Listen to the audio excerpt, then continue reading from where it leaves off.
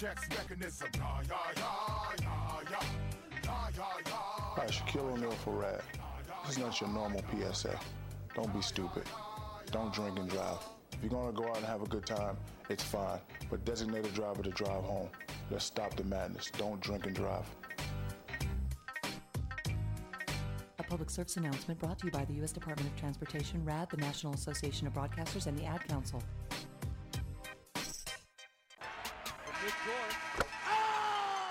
Broadcasting live from our new state-of-the-art studio in downtown Chicago, it's Radio DePaul Sports, the student voice of your DePaul Blue Demons.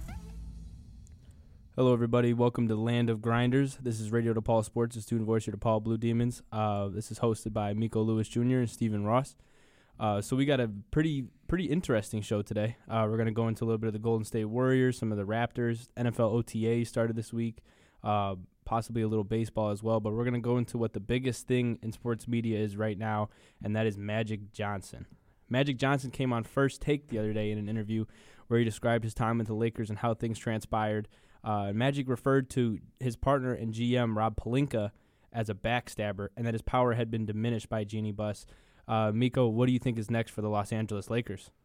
I think this was good for Magic Johnson to try to clear up his name, because I know I was slandering him. I know LeBron had things to say.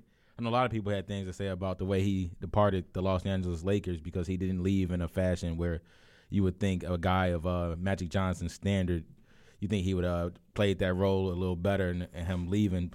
But the fact that I watched a lot of what he said on First Take, and it makes a lot of sense. It makes a lot of sense just knowing that LeVar Ball actually predicted the future once again, and he knew that the Los Angeles Lakers was a mess from the start. So just hearing Magic Johnson talk about how Rob Pelinka and was talking behind his back, and how Jeanie Buss was had another guy. I forgot the guy he mentioned, but he had another guy come in and was kind of like counseling him a little bit, and he had to answer. He had to answer to a couple people, and he was the president of the basketball operation, so he felt like he should have had most of the power to do anything he wanted to do with that Lakers team. And I mean, I guess it was just not a good situation for him. I still think he could have handled it better, but you gotta respect him for because he's like he said he makes a lot more money doing everything he else does than he did being president for the Los Angeles Lakers. What's your takeaways from this?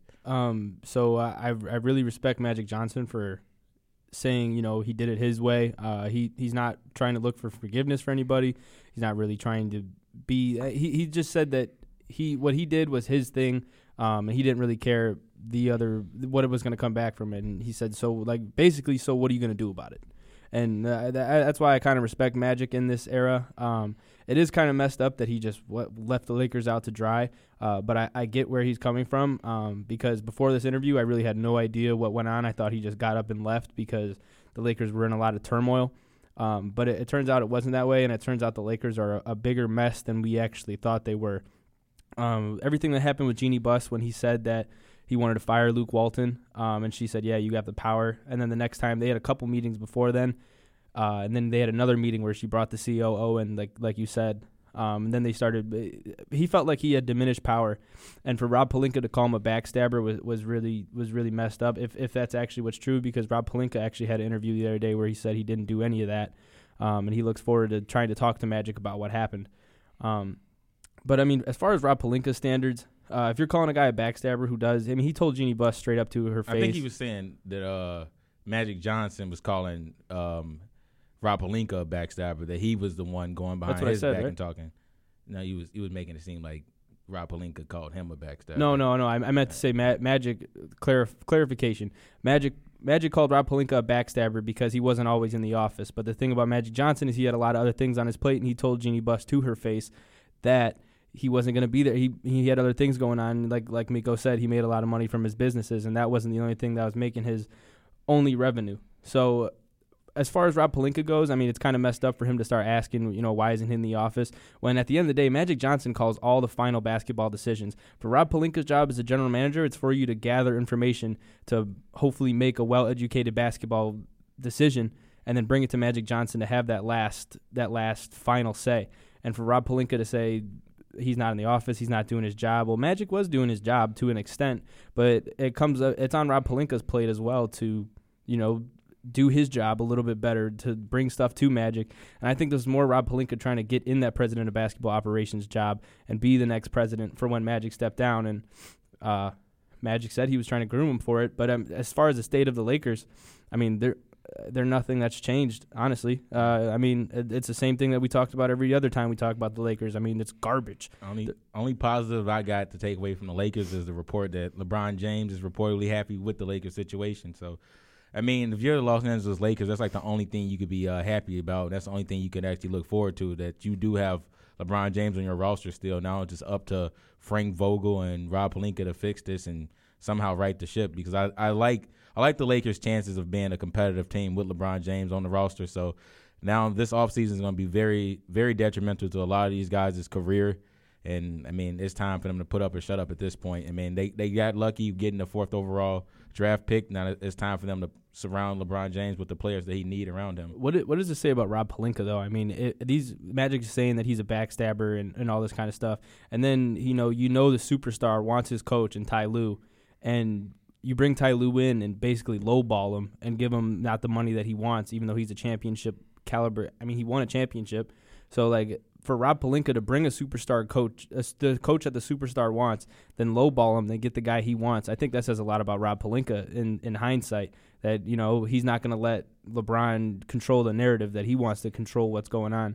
And that can be good and bad, because you don't want to create a rift between a superstar, but also, you know, you want to make the best educated basketball decision based on your knowledge, not anyone else's knowledge. But, I mean, you got to take what LeBron takes into account.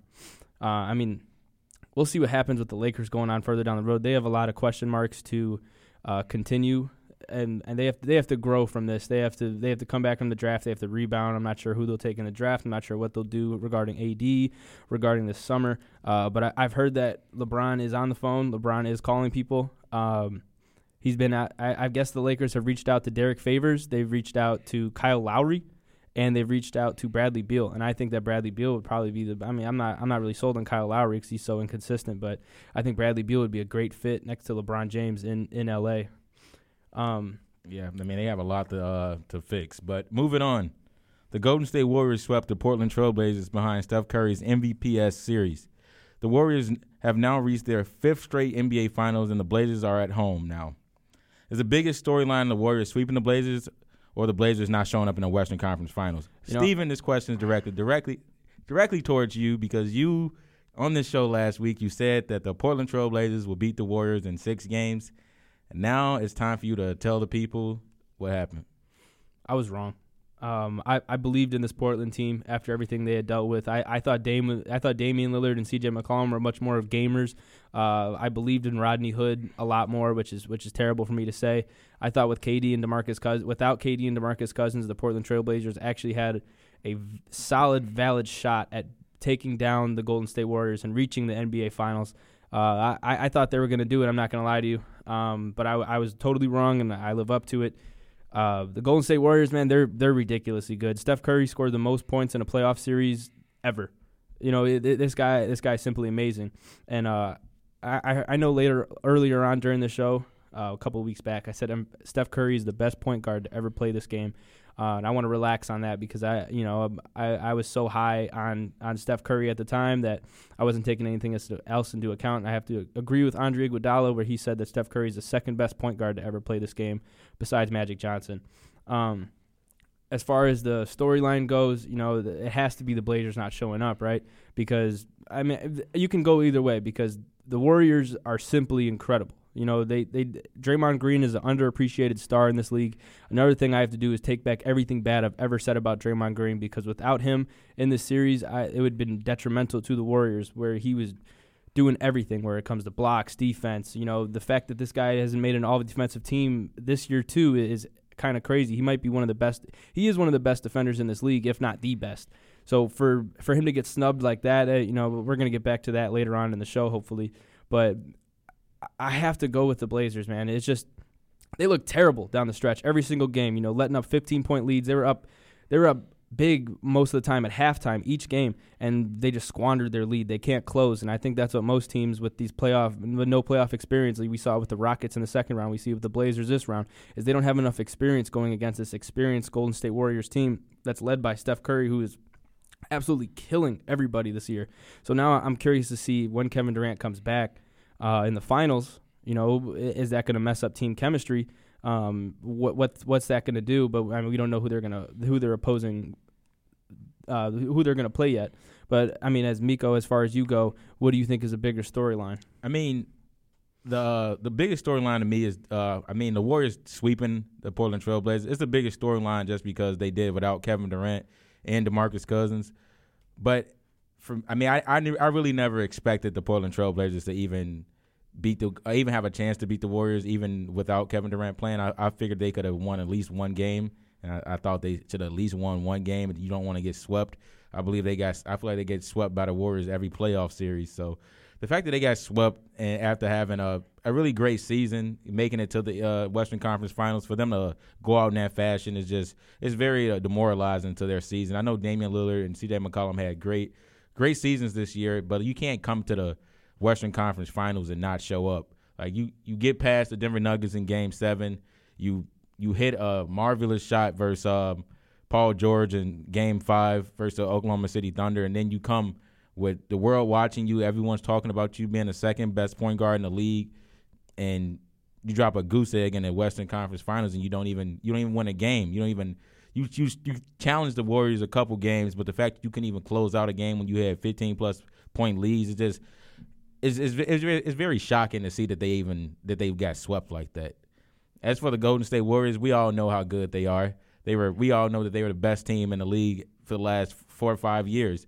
Even with or without Kevin Durant, they're a team that's been set up for success with Steve Kerr as their head coach, with the way their system's running. And when Steph Curry's playing the way he was playing during this series, like he was in 2015 when he was league MVP those back-to-back years. So when he's playing on that level, it really doesn't matter what the people around him doing. And as for Draymond Green, he's always been an MVP to their team. I still feel like he's a guy that's predicated for the Warriors' success as far as this is the best place he needs to be. He doesn't ever need to leave the Golden State Warriors. Like, he's gonna make it to the Hall of Fame just being on the Golden State Warriors. I know even myself don't believe in him as an all-star when it comes to like playing with another team, but for what he does for the Golden State Warriors, he's the best thing that they can ever have. When you have a guy in Klay Thompson and Steph Curry in the backcourt, he's their perfect anchor. He's a walking triple-double at this point in his career. He's big time when it comes to during the playoffs. So you can't really knock a guy like that. And Klay Thompson, the fact that they won this series and Klay Thompson really didn't have that well of a series, it just shows you how good they are. So the fact that they won Game 4 without Andre Iguodala too, all right, realistically, our biggest thing on the Golden State Warriors coming into this playoff series into the playoffs just in general was their depth. And we were grinding them for the depth. We said they didn't have any guys right behind Sean Livingston and Andre Iguodala, and we felt like they both took a step back. But honestly, their entire bench took a step forward. I mean, Alfonso McKinney had a great Game 4. I believe he had 12 points and 13 rebounds. And I mean, all these guys are playing their role. Quinn Cook, you see him pushing the break, but you see him coming back out and starting up the offense. And so for the Golden State Warriors, man, I got to tip my hat off to their bench. I mean, I don't know if I really see anybody beating them. Realistically speaking, so all we can do is just wait for next year and hope the best, I guess, right? Yeah, I mean, I'm still gonna give the Bucks or the Raptors a chance to actually make a series versus them. I would love to see the Bucks beat the Golden State Warriors, but we all know that's a tall task. I'll pick them to win the championship at the beginning of the season when they signed DeMarcus Cousins, and the fact that they don't have him and Kevin Durant, but they likely are going to come back in the NBA Finals. I mean, this is the team that everyone in America knows is going to be the NBA champions. But for the Milwaukee Bucks, they were the best team in the league this year, and they do have home court advantage come finals time if they do get past the Raptors. So I think that'll be a fun series to watch. I don't think it'll be a sweep like they were in this series in the Western Conference Finals versus Portland Trail Blazers. I think the Portland Trail Blazers are just a team that when it comes to this magnitude, when it comes to this moment, they're not ready for it. They haven't been ready for it. And as for the Portland Trail Blazers this offseason, it's time to somehow get another star to come there and man that small forward position, because if they don't get another player if they don't get a star player like a Jimmy Butler or Tobias Harris to come be that scoring wing that can help take pressure off C.J. McCollum and Damian Lillard, they're going to be a constant mediocre team that they've been. I mean, they're Damian Lillard's whole career. And before we move on to to the Raptors and Bucks series, I just want to give a shout out to Rodney Hood because this year you were swept by the Warriors. Last year on the Cavs, you were swept by the Warriors, and the year before that, you were on the Jazz and swept by the Warriors. So I'm sorry, man. Like you're 0-12 against the Warriors the last 3 years, and that really sucks. I bet that hurts. So shout out to him. Moving on, let's go into the Raptors-Bucks series. So last night, the Raptors and Bucks the Bucks lost last night in a very lopsided game, even with Kawhi Leonard being so-called injured. He's injured, but the series is now 2-2 going back to Milwaukee for a best-of-3 series, and Miko talked about the Bucks playing against the Warriors, so I'm going to assume you're going with the Bucks to win this series? Yeah, I'm going with the Bucks to win this series simply on a home court advantage. I feel like when they get back to Milwaukee, they're going to have a game 5 and 7 in Milwaukee if it goes 7 games, and I like that team at home. As for the Raptors, I mean, you got to tip your hat off to them. They've been a great team. They've been one of the favorites to come out of the East all year as well. So it's just a great playoff series we have right now. You have arguably 2 of the top 5 players in the NBA facing off against one another, and it's been a great series so far. Both home teams have did what they were supposed to do. They held down home court advantage, and now it's going to come down to a pivotal game 5 and see which of one of these 2 stars wanted more, if it's going to be Giannis or is it going to be Kawhi. It's going to come down to that game, and after that, then we'll know who to start predicting for is like who's the best player in the NBA, because a lot of people have been saying that Kawhi Leonard's the second best player in the NBA right now, but Giannis, we know he might be league MVP this year, so you can't just what is he going to stand after this series? So I think this series is huge for both of these guys' career as far as who's better and who's next up in the NBA. I want to before I go into this, I want to give a shout out to my grinder of the week, who is Drake. Drake is pivotal in getting Giannis off of his free throw limit. I mean, Giannis airballed 2 free throws in game 2. And, there's a lot of stuff coming out. Mike Budenholzer, I believe, came out and said that Drake shouldn't be walking up and down the court. And Drake feels like he can do whatever he wants there. But going into game 4 and for the rest of the series, this is tough for me because, I see Chris Middleton had a great game 4. 11 for 15 from the field, 4 for 7 from 3. I believe if he played like this, that there would be no way that the Bucks would lose, and they lost by 18. Giannis has to be more dominant. Malcolm Brogdon can't shoot 2 for 11, but Kyle Lowry, man, Kyle Lowry is actually playing like an all-star, and this is something that this was the only way the Raptors were going to be good in these playoffs was if Kyle Lowry had a great, spectacular playoffs. And he hasn't showed up for most of it, but now he's finally getting into his own. He's finally getting comfortable in the moment. And it's good that they have Kawhi because Kawhi can kind of handle the load on his own, where DeMar DeRozan DeMar DeRozan last year was a little bit different just because he didn't have that three-point shot that Kawhi Leonard could do. And Kawhi can handle it all. If Kawhi's only taking 13 shots and you're winning by 18 points, we got a little bit of a problem. Serge Ibaka actually had a great game too. So all these role guys are stepping up for Toronto. And, as long as they can get it done, I'm still going with the Bucks just because, Kawhi Leonard is a better player than Giannis, but Giannis is more dominant on the court. So Kawhi Leonard can get it done. He's a two-way all-star. But the thing is with Giannis is when you get him out of that three-point range, it's tough for him to kind of maneuver him and operate. Or get him into that three-point range where you don't let him drive to the basket. So I'm still going to go with the Bucks just because of Giannis' dominance, but I believe that Kawhi Leonard is not going to go roll over easy. If he does win this series, he's going to solidify his point of being a definite top 5 player in this NBA, in this league. So I'm curious to see what goes on further. The Raptors are playing magnificent. There's no knock to them at all. No, but the same. You can say the same thing about the Bucks. They won the first 2 games at home, and the Raptors won their first 2 games at home, and it's just a great series. Like the playoff series happen like this. I know the Golden State Warriors swept the Portland Trail Blazers. Never want to go crazy about that, but the Portland Trail Blazers aren't as good as either of these teams. So this is as an actual playoff series that we're watching right here. And as for Eric Bledsoe, that's the guy that's going to be very pivotal to the Milwaukee Bucks making it to the to the NBA Finals. He needs to show up. Him having 5 points, going 2 from 7 from the field is not going to cut it, and that's why they lost by 18 points. He just signed a 4-year deal, I think worth $40-something million in the regular season. He got an extension, so he needs to start playing up to that contract, and he can't come out here with 5 points, only 2 assists, and he has to impact the game a lot more. So I think in Game 5 he's going to be able to do that because they are going to be playing at home.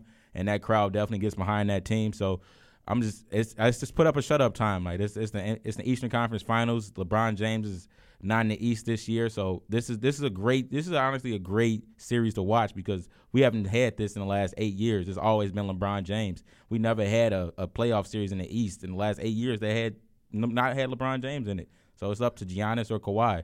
And you talk about Eric Bledsoe. I mean, the guy only played 20 minutes. Game 4 compared to Malcolm Brogdon's 28 and George Hill's 27. So I think they definitely do have some tweaking to do because Eric Bledsoe is a tough defender. And if Kyle Lowry's scoring 25 points to beat you, I mean, someone's got to lock him down. And the fact that Eric Bledsoe wasn't on the court as much, I understand Malcolm Brogdon's could be the better defender. That's definitely a toss-up. Yeah. But at the same time, Eric Bledsoe definitely has to be a key factor. Brook Lopez, I mean, he's got to have a better game. Malcolm Brogdon as well. I really want to see more from him because he is hitting the free agent market this summer. So I want to see him do a lot more with his touches and show us that he can actually score the ball in multiple facets compared to going down and being a downhill driver and not shooting the ball as well. So, I mean, it'll be interesting coming to Milwaukee on Thursday night, 7:30. We'll see what happens. Yeah. We're going to take a quick commercial break. You're listening to Radio DePaul Sports, the student voice of your DePaul Blue Demons, and this is Land of Grinders.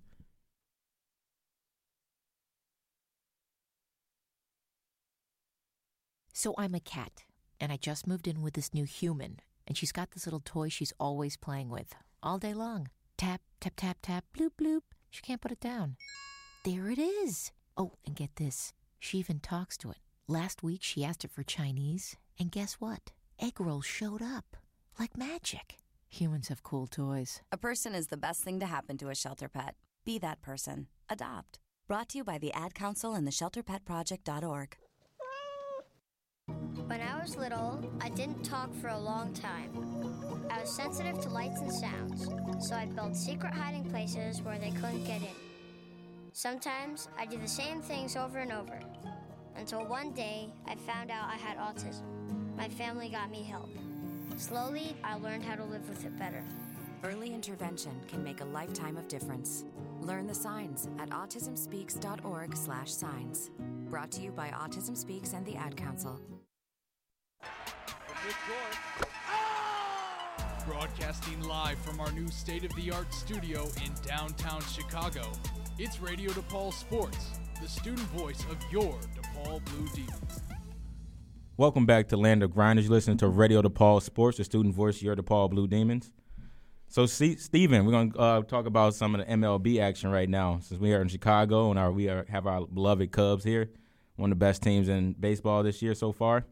Last night, the Chicago Cubs beat the Phillies on a Javi Baez walk-off single. The Cubs are first in the NL Central and on pace for 99 wins after most major sports analysts projected them to win around 77 games. Are the Cubs now the team to beat in the National League? Of course. I mean, what other way around it? You know, it's just crazy that people hyped us up to have 77.5 wins this year. I mean, people really aren't paying attention to sports. People aren't really paying attention to baseball. Like 4 years ago, this team won a freaking championship. Like this is the same exact team that's coming back. I understand things are a little different, and you know, players have grown, players have matured. So there's no way to go but up. You know, after last year was a down year for most, and we almost made the playoffs. So I mean, we made the playoffs. Technically we made the playoffs, but like at the same time we didn't. So I think the Cubs are the team to beat in the National League. As far as the best team in baseball goes, I don't know if they're the best team in baseball right now just because the Houston Astros are ridiculously good. They have the best record in baseball right now after they started off slumping. But I definitely think I think we're on pace for a Houston Astros Chicago Cubs World Series. And I think that'd be a very, very good explosive World Series. With Jose Altuve versus Javi Baez, you know, things like that. But the Cubs are definitely the team to beat in the National League, especially if we start adding some bullpen depth. There's talk about Craig Kimbrell maybe signing with the Cubs after a couple weeks, you know, because you don't want to pay. You want to prorate that signing just so you don't have to pay him the full amount for this year because he's already sat out so much. We're still going to get Brandon Morrow back. The Cubs are still on there. Pedro Strope's not even around. I mean, the bullpen's in shambles, but there's still room for upgrade, especially with guys coming back off the injured list, especially with a little bit of prospects that we can move around. You know, the MLB drafts in 2 weeks. So I think we're going to look for pitchers. I read a mock draft that the Cubs are looking at a pitcher for like the 27th pick or something like that. So, I mean, that's good that we're trying to load our farm system now with pitchers. I mean, I wish we would have done it a little bit earlier, but, Miko, what do you think? Are the Cubs a team to beat right now in the National League? I think they're one of the teams to beat in the National League. I mean, just because one thing that I keep harping on, I'm going to continue to harp on, is that we don't know who our best player is. We have a lot of guys who can be candidates, and the fact that Chris Bryant, former league MVP, he's been picking up his game and being a clutch performer for us this year, and just being a good player, just kind of returning back to some of his rare form. And the fact that I think we have about 4 players on our team right now that have about 11 home runs. So we have 4 guys. I think it was Wilson Contreras, Rizzo, Bryant, and Baez all have around 11 home runs each so far. So we do it by committee, and we just do it as a unit. And the one thing that people always talk about, and the one thing that the baseball writers were trying to say that we were going to be a 77.5 win team this year, is because our pitching. I mean, and that's still one of our biggest problems that we need to fix. But if we get that down, then like you said, it will be a Cubs versus Houston Astros World Series, because from an offensive talent standpoint, we have everything that a lot of these MLB teams have. So we're just a grinding out team right now. We're going to keep fighting, and I just love how resilient this Cubs team has been after their slow start to the season. And I believe we have 5 walk-offs so far this year. And people aren't talking about, so last year when Javi Baez was in race for the NL MVP, Wilson Contreras was projected by Bleacher Report to be the NL MVP. So we have guys like talent, and right now, all things considering, like at the end of the year, we might have 3 MVP candidates between Chris Bryant, Javi Baez, and Wilson Contreras. Jason Hayward's still one of the best defenders in right field. Albert Almora is playing great. Kyle Schwarber has some wheels on him now. He's slimming down a lot. Rizzo's still a little banged up, but Chris Bryant was actually playing first base a couple times over the last couple weeks.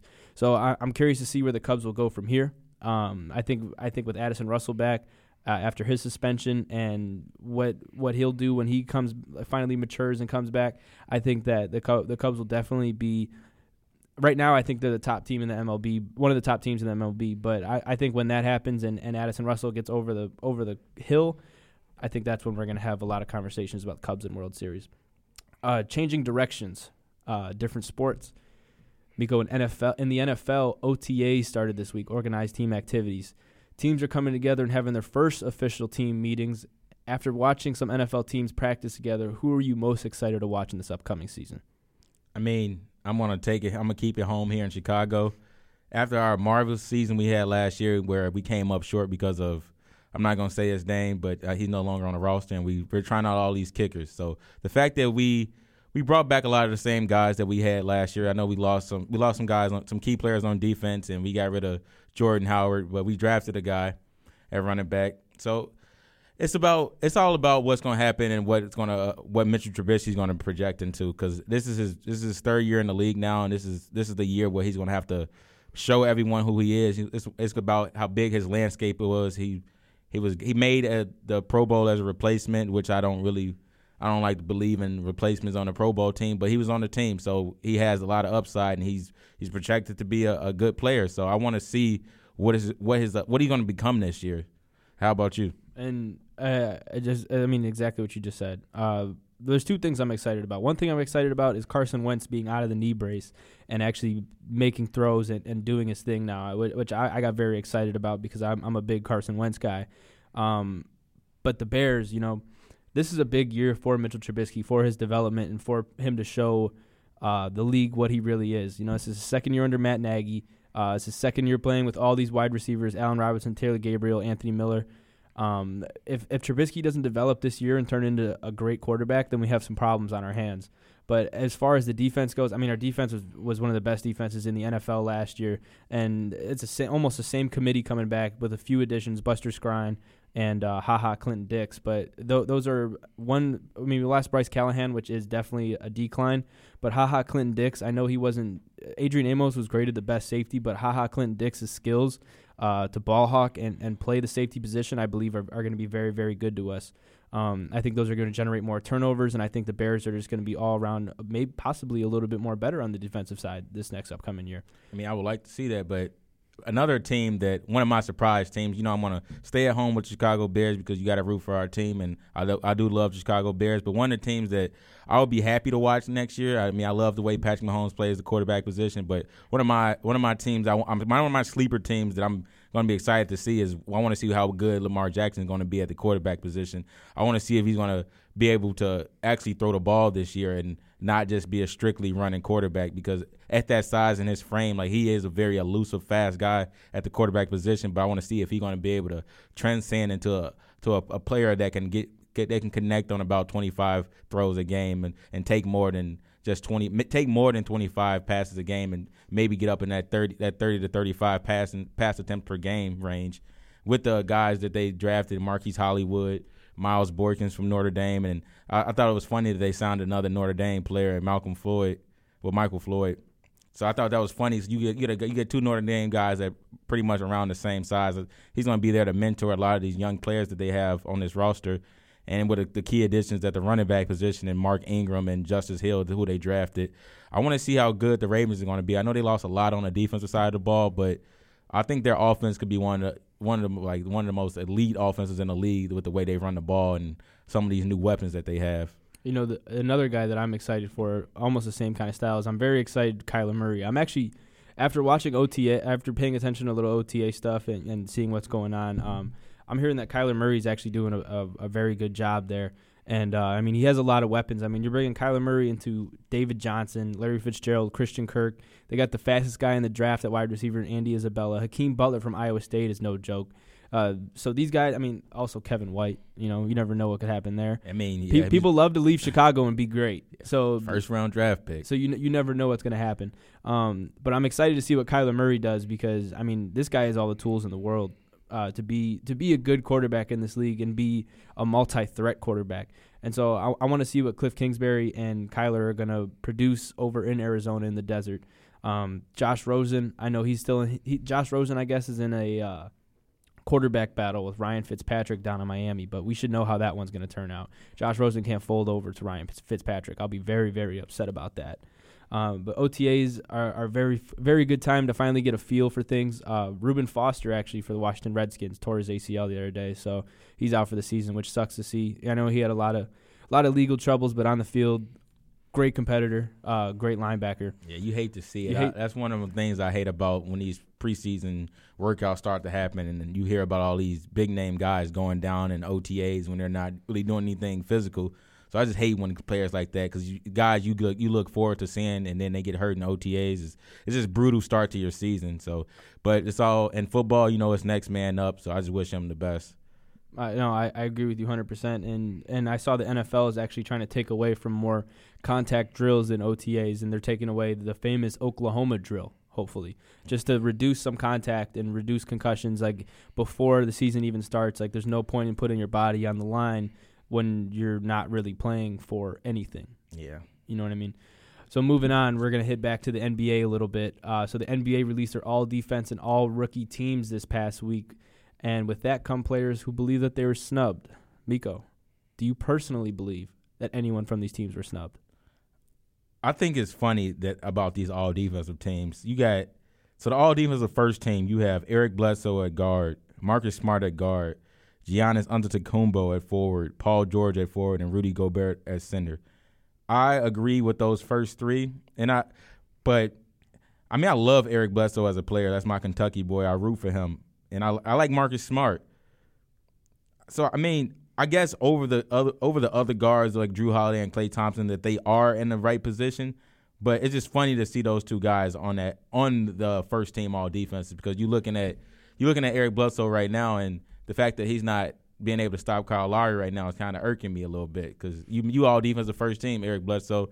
If you're not going to score the ball, you got to do one thing right, and you got to be able to be an off defensive player in these playoffs as well. But as far as snub, Draymond Green, he said he's one of the best NBA defensive players of all time. So for him to make the all defensive second team is pretty funny. Even though he made the first team 3 times in his career. I thought Paul George was I thought he was a lockdown defender this year, so I think he's very deserving in that forward position. And the fact that Giannis Antetokounmpo is on the all defensive team is great as well, especially since he's in the MVP race. So he just keeps proving how good he is as a 24-year-old kid to be a MVP candidate and all defensive first team. Like, he's trending in the right direction.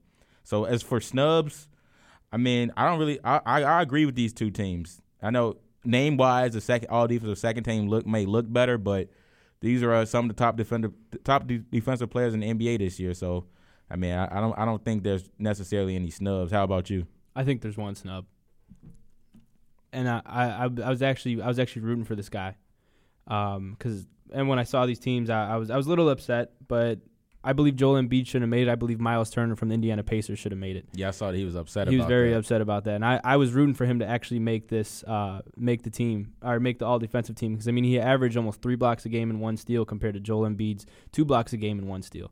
So, I mean, Miles Turner from a center standpoint is a very magnificent shot blocker. When you look at Joel Embiid, I mean, he's great in the paint, but he can't move as well as Miles Turner can. Compared to the offensive side of the ball is very different, because Joel Embiid has a lot of things in his bag that are very, very different from Miles Turner.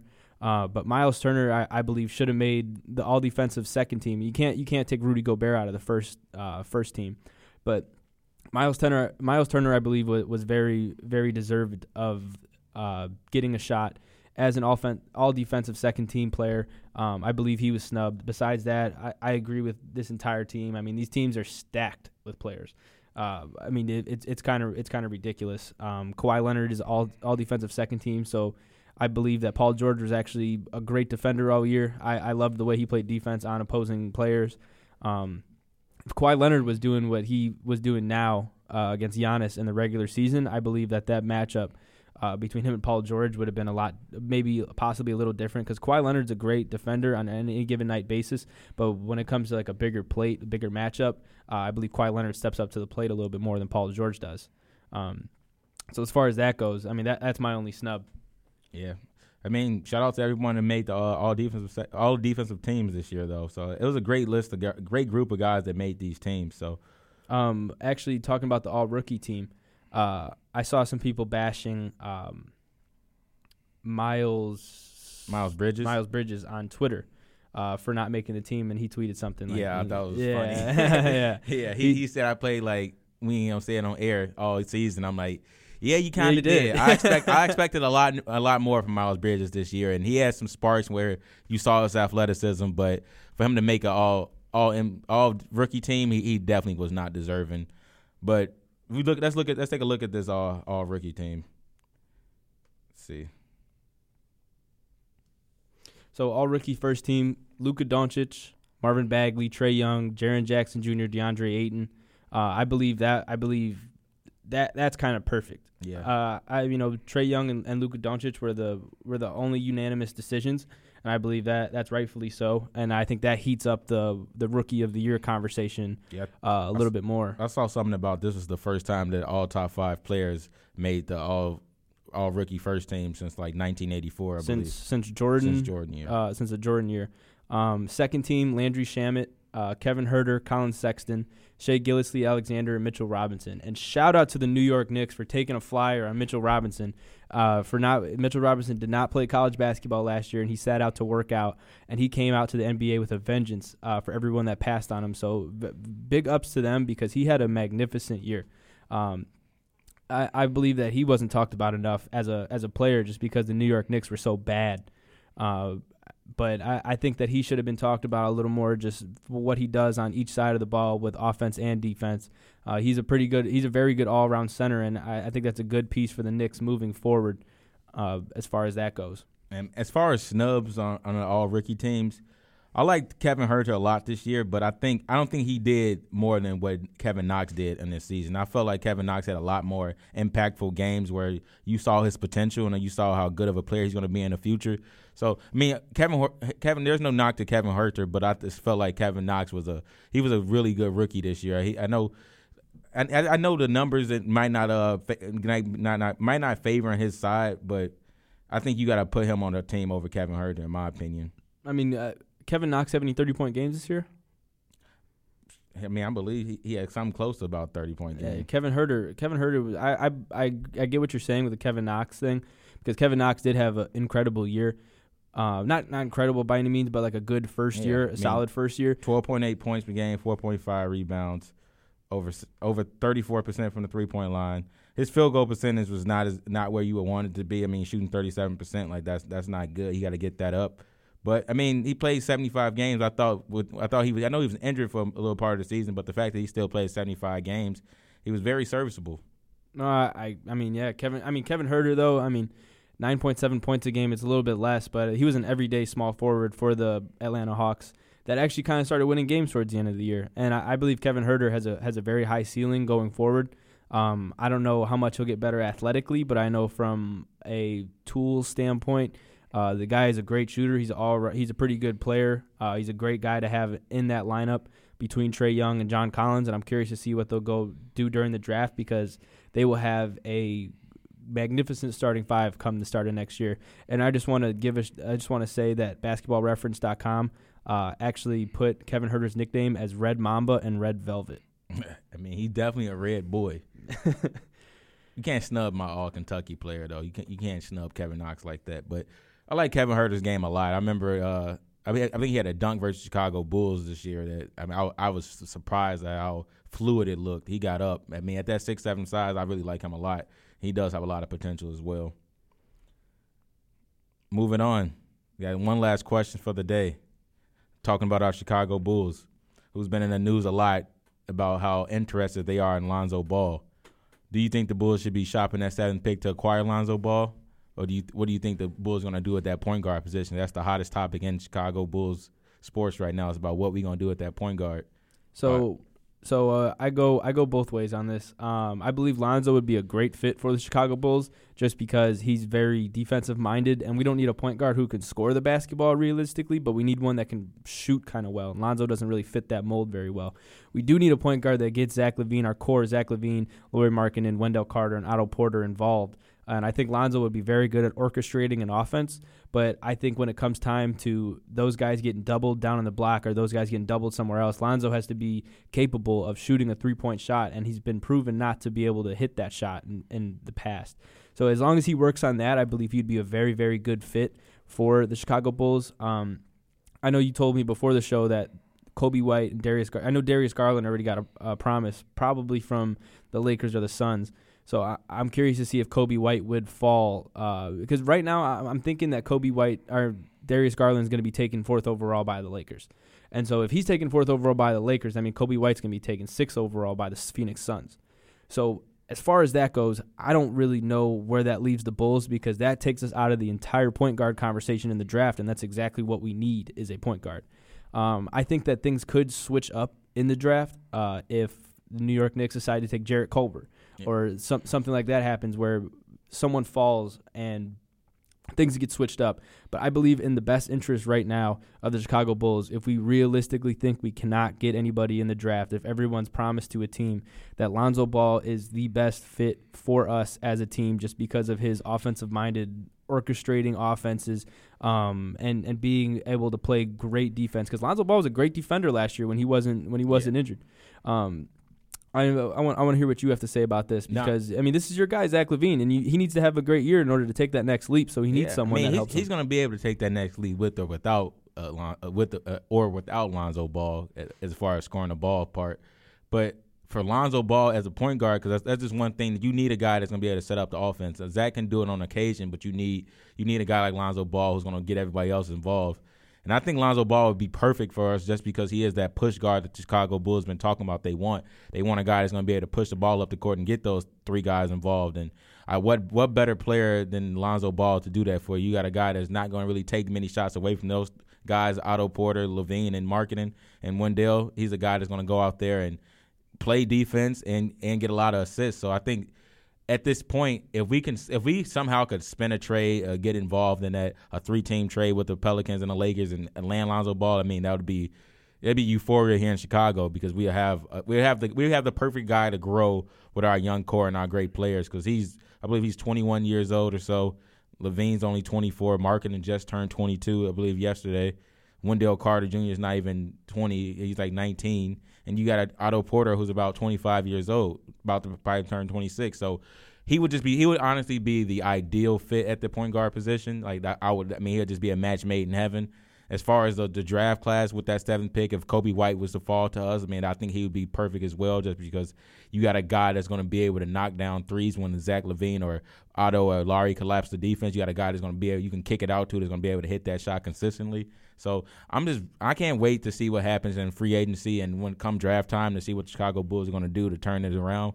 And we still got to add some veteran players to our roster as well, but sky's the limit for us next year. And I think with Kyrie Irving potentially leaving the Boston Celtics, with Kawhi Leonard probably going west, the East is going to be wide open for us to make the playoffs. So I don't think we don't have to do much. We just got to keep getting better. I think even with those guys staying in the East, that 8 spot's still up for grabs. Yeah. Who made the 8 spot this year? The Detroit Pistons. Yeah. I think we can be better than the Detroit Pistons next year. And actually, something that I wanted to bring up to you on air and not off air was that there's been talks about the Chicago Bulls even trading for Reggie Jackson.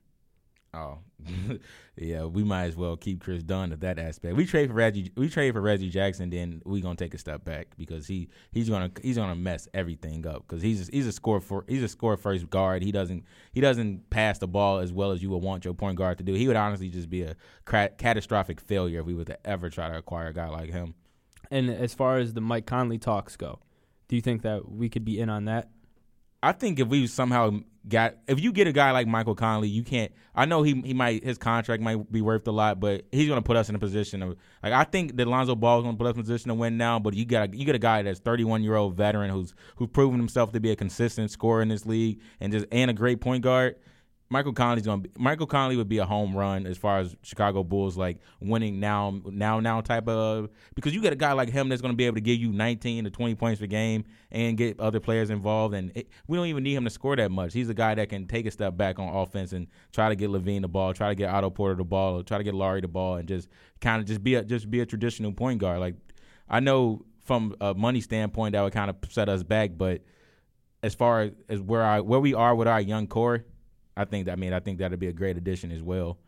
Just for a guy to season, these younger guys and help people out. I didn't get into this before I asked that question, but it's the Memphis Grizzlies are a lock to take Ja Morant number 2 overall.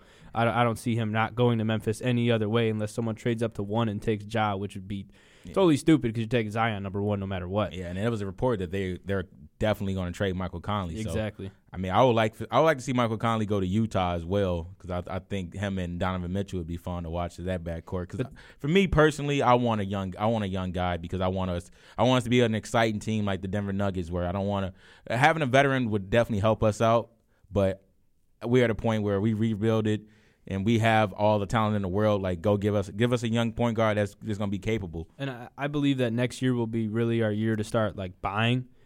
Just simply because what if you're Gar Forman and John Paxson, what do you say to a free agent that entices them to come to Chicago? It's a third biggest major market.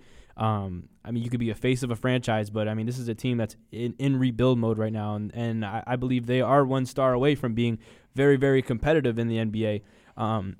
Switch directions real quick. I actually saw a report that Kevin Durant is leaning towards signing with the Clippers now too. What do you think about that?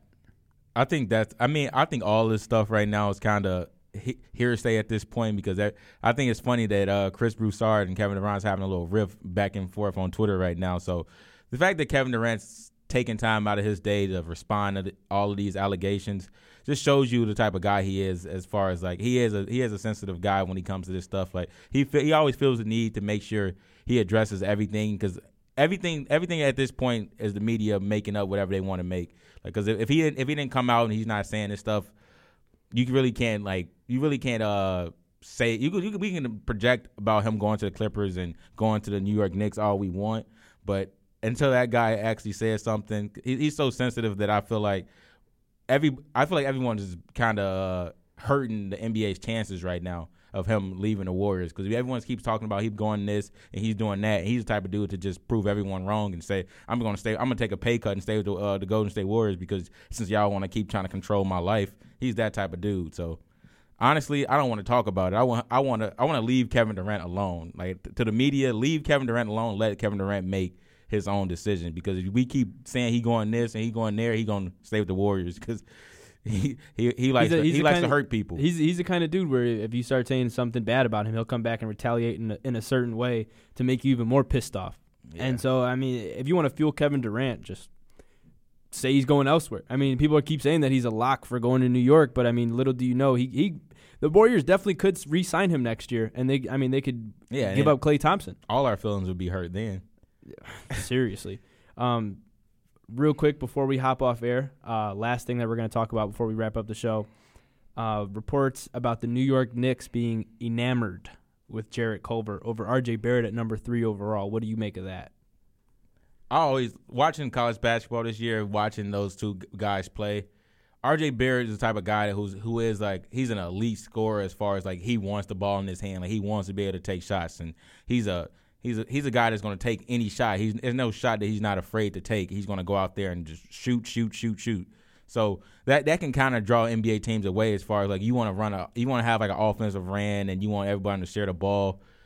R.J. Barrett's not the type of guy that's going to want to share the ball. He's always thinking about himself, and he's always thinking about, like, I got to go get this bucket, which is not necessarily a bad thing, but when you're in the NBA, you got to make sure you're hitting those shots because if you're missing them, you're going to look terrible, and everyone's going to start downplaying you. So as far as another guard that, like in Jarrett Culver, who he's more of a team player, and he has more of a finesse game when it comes to scoring. He's not as erratic as R.J. Barrett, but he didn't shoot the ball particularly well as you would like as well from the shooting guard position. So they both have some flaws when it comes to scoring the ball, but they both are ultra aggressive and they both are really good athletes. So I think as much as I don't want to say that pick's a toss-up because I believe in R.J. Barrett's game a lot. I think he will persevere in the NBA because the game's going to be way open, and I like his attack and his aggression, but that could draw some teams away. And as for Jarrett Culver, I think he's just the ultimate professional, and I like his two guard skills, and I like his defensive ability because I think from a defensive standpoint, he's a way better defender than R.J. Barrett. So I think it comes down to the New York Knicks plan for the summer because, I mean, Jarrett Culver is a sophomore. His freshman year he played 11 minutes a game and finally started breaking out in his sophomore year. R.J. Barrett led the ACC in scoring, I believe. At Duke, and I mean that's no tall task. I mean the guy was great at Duke. There's no saying that. But if the Knicks plan on going after a Kevin Durant or a Kyrie Irving, a guy who predicates his game on taking shots in volume and scoring the ball in volume, him and R.J. Barrett would kind of clash, and it wouldn't be the right fit. And I feel like a Jarrett Culver would actually be the perfect fit for someone that's next to a Kyrie Irving or a Kevin Durant. So it all depends on who the Knicks think they're going to get. I mean, the free agency will tell all. But free agency won't start till after the draft, so we'll see what happens if the New York Knicks maybe have a commitment from somebody. But I mean, no one's loyal. I mean, loyalty is a thing of the past in the NBA. Yeah. No one's loyal to anybody nowadays. So you got to be careful who you're talking to and what you're doing. One thing I'm really excited about this offseason. It's going to be one of the funnest off seasons in a while with all these star players being free agents and with this draft class. I know a lot of people sleep on this draft class, but I really like a lot of the wing players that's in this draft, and I think a lot of them can be some 3-and-D players on the next level. So I can't wait for draft time, and I can't wait for the free agency, which might be pushed up till I believe the 31st at 6 o'clock. So let's go. Let's go. All right, there's a nice show today on Land of Grinders. We'll be back next week at 6:30. You're listening to Radio DePaul Sports, the student voice here at DePaul Blue Demons.